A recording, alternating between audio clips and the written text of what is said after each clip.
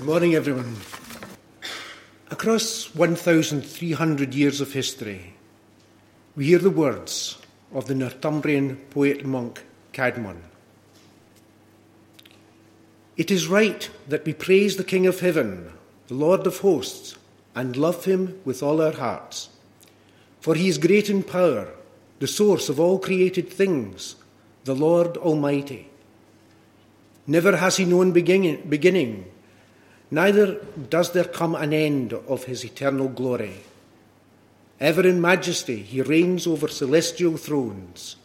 In righteousness and strength he keeps the courts of heaven.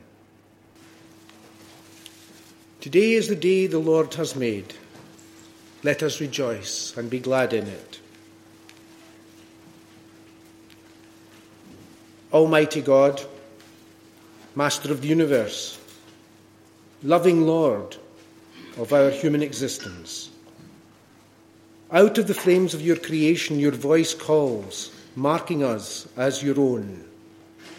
Yet there are times when we choose to ignore your voice and listen instead to our own needs and desires.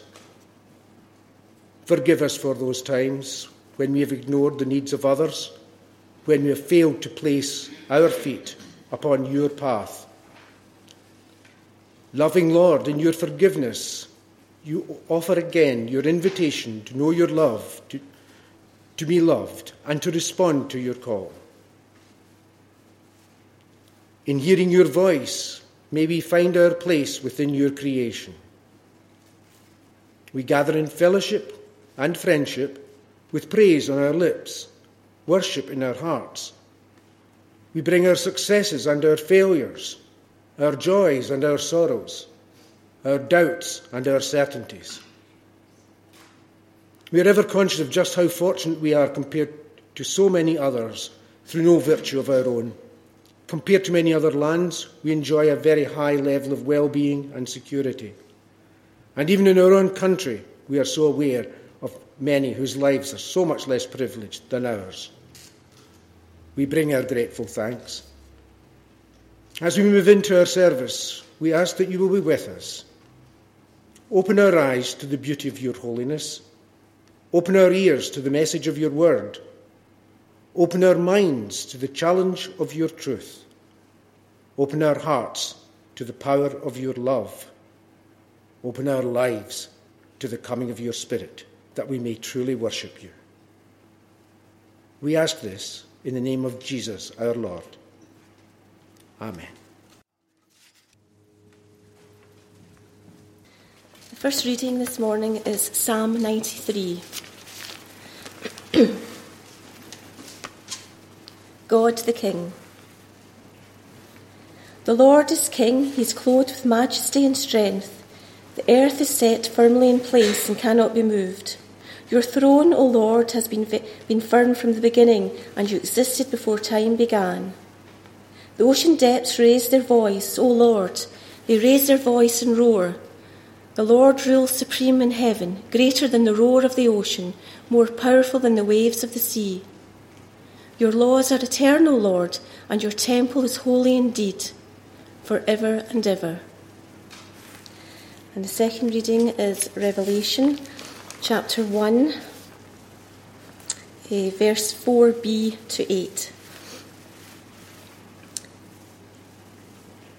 Grace and peace be yours from God, who is, who was, and who is to come, and from the seven spirits in front of his throne, and from Jesus Christ, the faithful witness, the first to be raised from the dead, and who is also the ruler of the kings of the world.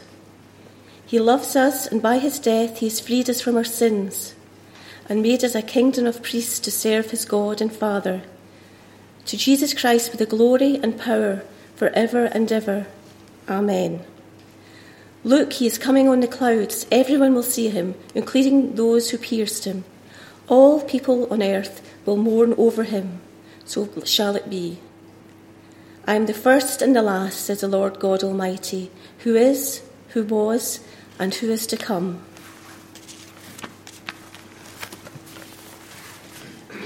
John chapter 18, verses 33 to 37. Pilate went back into the palace and called Jesus. "Are you the King of the Jews?" he asked him. Jesus answered, "Does this question come from you, or have others told you about me?" Pilate replied, "Do you think I am a Jew? It was your own people and the chief priest who handed you over to me. What have you done?" Jesus said, "My kingdom does not belong to this world. If my kingdom belonged to this world, my followers would fight to keep me from being handed over to the Jewish authorities. No, my kingdom does not belong here." So Pilate asked him, "Are you a king then?" Jesus answered, "You say that I am a king. I was born and came into the world for this one purpose, to speak about the truth. Whoever belongs to the truth listens to me." At the beginning of the 20th century, a British diplomat was posted to Sweden. And whilst he was there, he wrote a poem based on his family motto. The family was the Spring family, and the motto was, my Latin is rubbish, non mihi sed patriae. A century later, this poem has become an established feature in many national occasions, not least because in its rarely used three-verse form, it expresses something of the atrocity of the First World War. I'd never heard of the second verse until I did this research, and I don't have it here to share with you. But whether you love it or whether you hate it, it's a poem I suspect most people here will know well. And I think it gives us a helpful starting point for our reflections today. So I'm going to read you the first stanza. "I vow to thee, my country, all earthly things above, entire and whole and perfect, the service of my love. The love that asks no questions, the love that stands the test, that lays upon the altar the dearest and the best. The love that never falters, the love that pays the price, the love that makes undaunted the final sacrifice." At the heart of this poem is a sense of national identity. The idea that my country demands my allegiance, even to the point of death. Now, this isn't the right time or place to discuss issues of Scottish national identity, or British national identity, or European, or African, or any other national identity. But the reality is, if we are honest with ourselves, that most, if not all of us, do self-identify with some geographical nation-state over and above all others. If that wasn't the case, we wouldn't have the shenanigans going on between the UK government and the Scottish government at the moment. It's all about how people self-identify. Well, at least partly about how people self-identify. And the same thing was clearly true in the time of Jesus. The Roman Empire extended over pretty much the entire known world. Allegiance to Caesar was a given. It was expected. And any hint of insurrection or rebellion carried a death sentence. For first century Jews, this was desperately problematic because they understood themselves to be a nation in their own right, and they even continued to have their own monarchy, ruled by what we would refer to as a puppet king, or a series of puppet kings, in fact. Herod the Great, Herod Philip, Herod Antipas. Being Jewish trumped your allegiance to being part of the Roman Empire. Herod trumped Caesar, at least ideologically. And it was in this context that Jesus was arrested, accused of treason against Rome, and brought before Pilate, the Roman consul, to be interviewed. Now, if we go with John's portrayal, Pilate is clearly fascinated by Jesus and the idea that Jesus is some sort of self-styled ruler. "Are you a king?" he asks. "In fact, are you the king of the Jews?" Now, the response we have recorded by Jesus must have been infuriating for this powerful Roman, because Jesus doesn't give him a straight answer, which is what he would be expecting. Actually, Jesus says, "Well, whose idea was it to ask me this? Was it yours or somebody else's? Did you genuinely want to ask me this, or was somebody else giving you an idea that you're playing with?" "Do I care?" says Pilate. "Hey, it was your people that handed you over to me, so you must have done something to provoke them." Pilate is not remotely interested in internal Jewish squabbles. Who does or who does not claim to be their king is not of any interest to him, because everybody is subject to Rome and under the rule of Caesar. And then Jesus makes the clincher.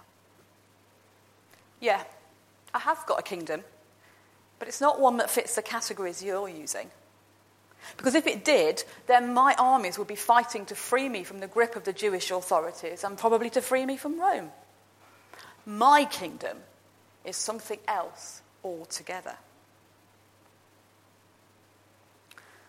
"So, are you a king?" Pilate asks. Or, "You are a king," Pilate says, depending how you choose to translate the Greek. "So you say," says Jesus, enigmatically as ever. Can you imagine what that must have felt like for Pilate? Really infuriating. And even though Pilate is intrigued by this Jesus, he's a loyal servant of Rome, and he cannot stand against a baying mob of Jews outside the door who are questioning his allegiance to Rome. For those who like chapter and verse, that's John 19, verse 12. "If you don't do what we want, you're no friends of Caesar." And they declare their own allegiance to Caesar just a few verses on. So Pilate gives in. He signs the execution warrant, and then he decides what should be written on the indictment that's nailed onto the top of the cross.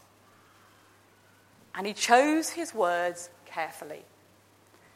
Jesus of Nazareth, King of the Jews. We're not going to explore this much today, but it's worth noting how quickly the Jewish authorities declare their allegiance to Rome when it suits their purposes. And perhaps it's worth asking ourselves how secure or otherwise our allegiances actually are when it's our own self-interest that's under threat. Is it really what suits us, what's best for us as people or families, that controls where our allegiance lies?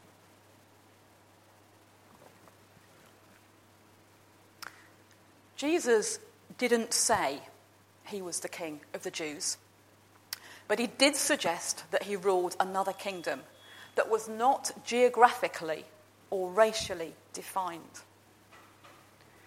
Now, because we have got best part of 2,000 years of Christian history behind us, we know at least intellectually what he's referring to. And the language of the kingdom of God and the broadly synonymous kingdom of heaven trips easily from our lips. We speak easily and readily of Jesus as the Prince of Peace. And of course, today we mark the Sunday known as Christ the King, which is why we have a candle lit. But how often do we actually stop and think what that means? What that actually might look like in reality? Jesus wasn't speaking about some remote, idyllic place to which the faithful will be transported to enjoy perpetual bliss, but something that operates in categories beyond anything that we might think of. We've heard 3 really short Bible readings this morning, but they give us some profound and powerful hints of what that kingdom is like, this other kingdom. Psalm 93 is one of the shortest in the Bible, and yet it makes very bold claims about the kingdom of God. Right from the very dawn of time, long before humans walked on the earth, never mind gathered together into tribes or nations, long before societal structures were conceived or established, God already reigned. And not just over Jerusalem, and not just over Israel, but over everywhere and everything. Geographically speaking, we might say that the kingdom of God is coterminous with the universe. I like that word when I thought of it this week. The kingdom of God is the whole universe. Any boundaries we might define or recognise are transcended by the reign of God. And the reign of God is eternal. Chronologically speaking, it continues uninterrupted through the whole of time, past, present, and future.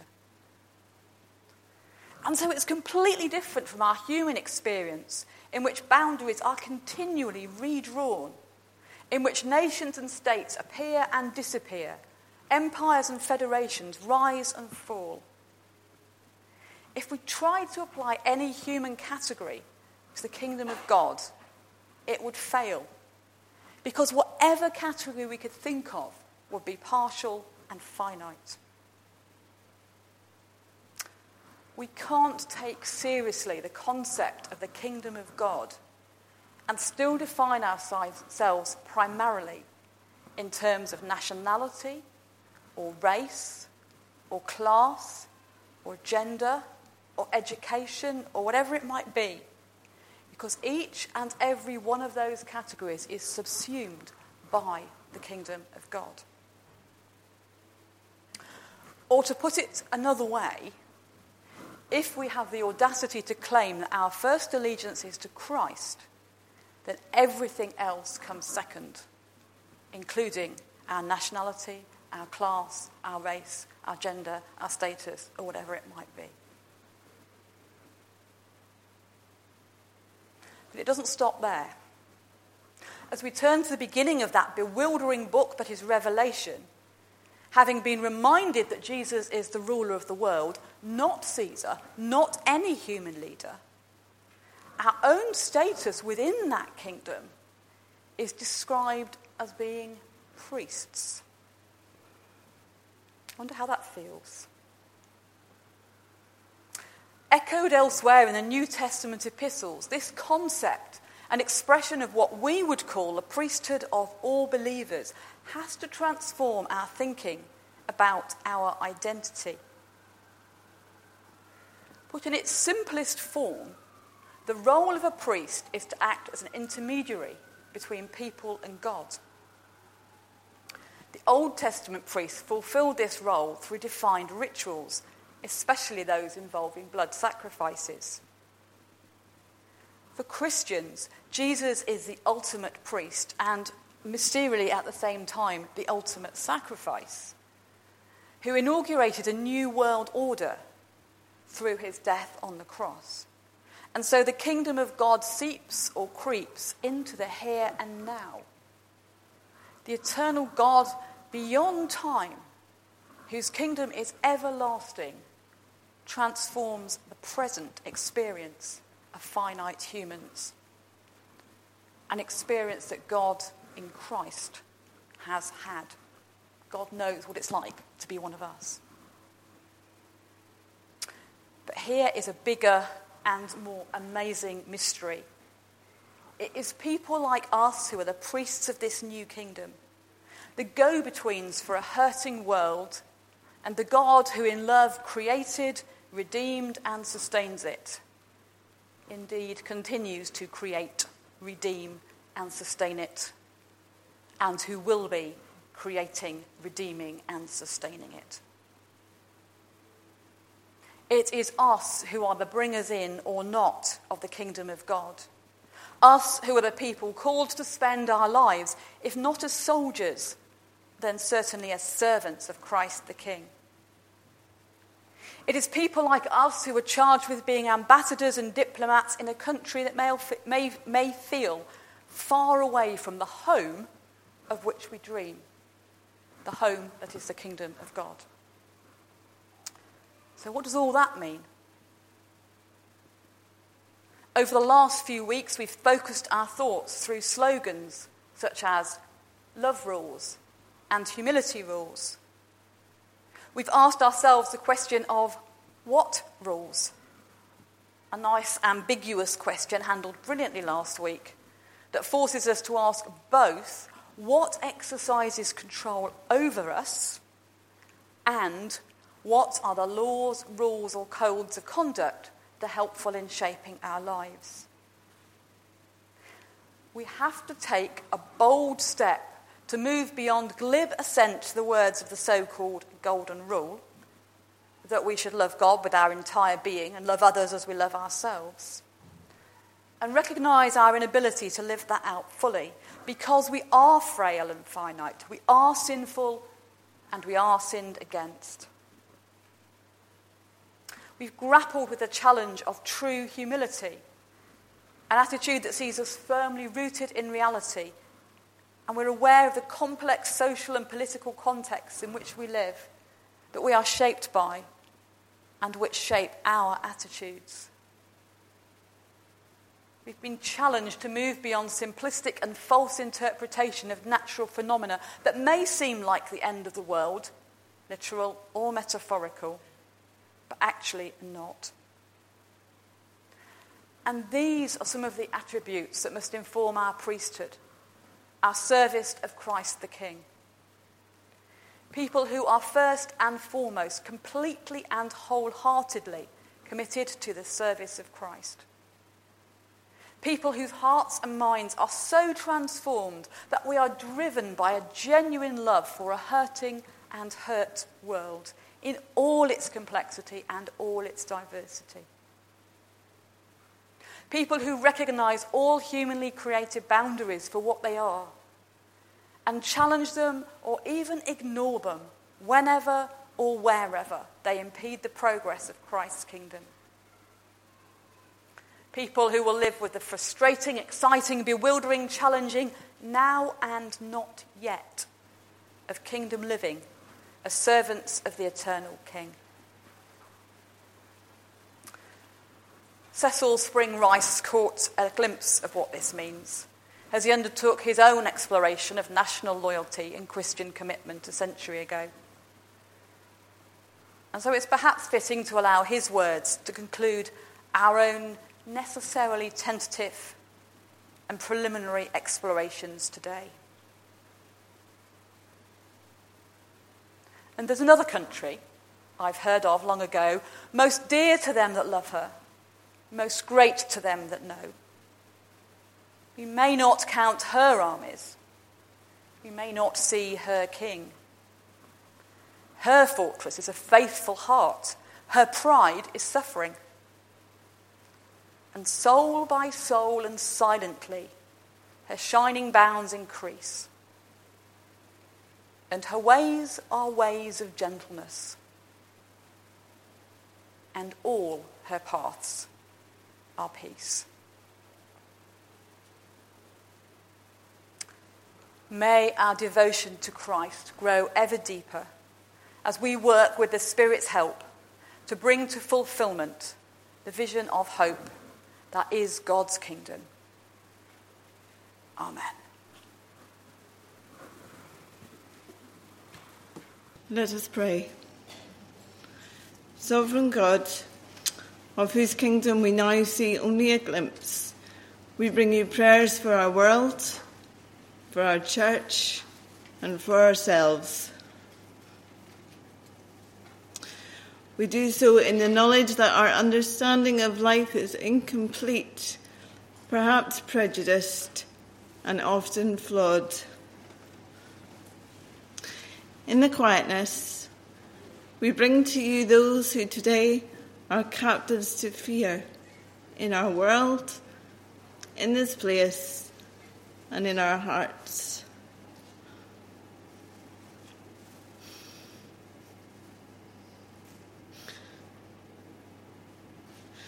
In your kingdom of the now and not yet, may we be captivated instead by a divine protecting love. We bring to you today those who toil under the burden of sadness and grief in our world, in this place, and in our hearts.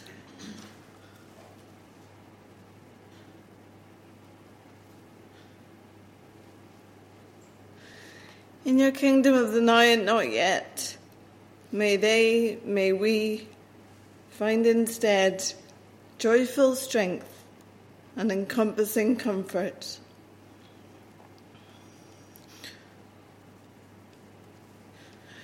We bring to you those who hold power and prestige in our world, in this place, and in our hearts.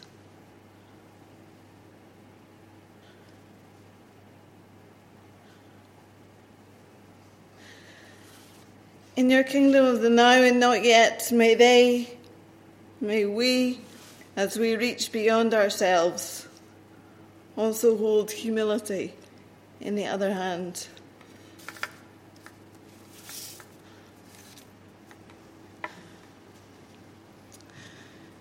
We bring to you those who consider themselves too old or too young to be truly seen or heard.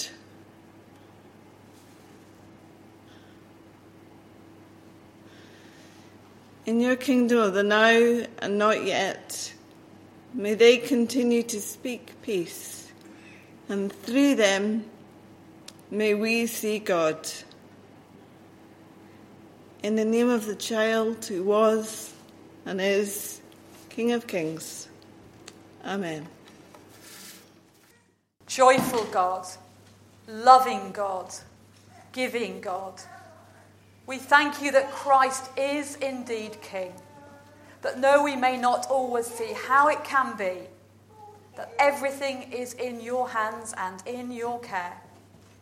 And so as we go from here, may we be inspired to live the kingdom now, to love, to say please, to say thank you, to tell people about you.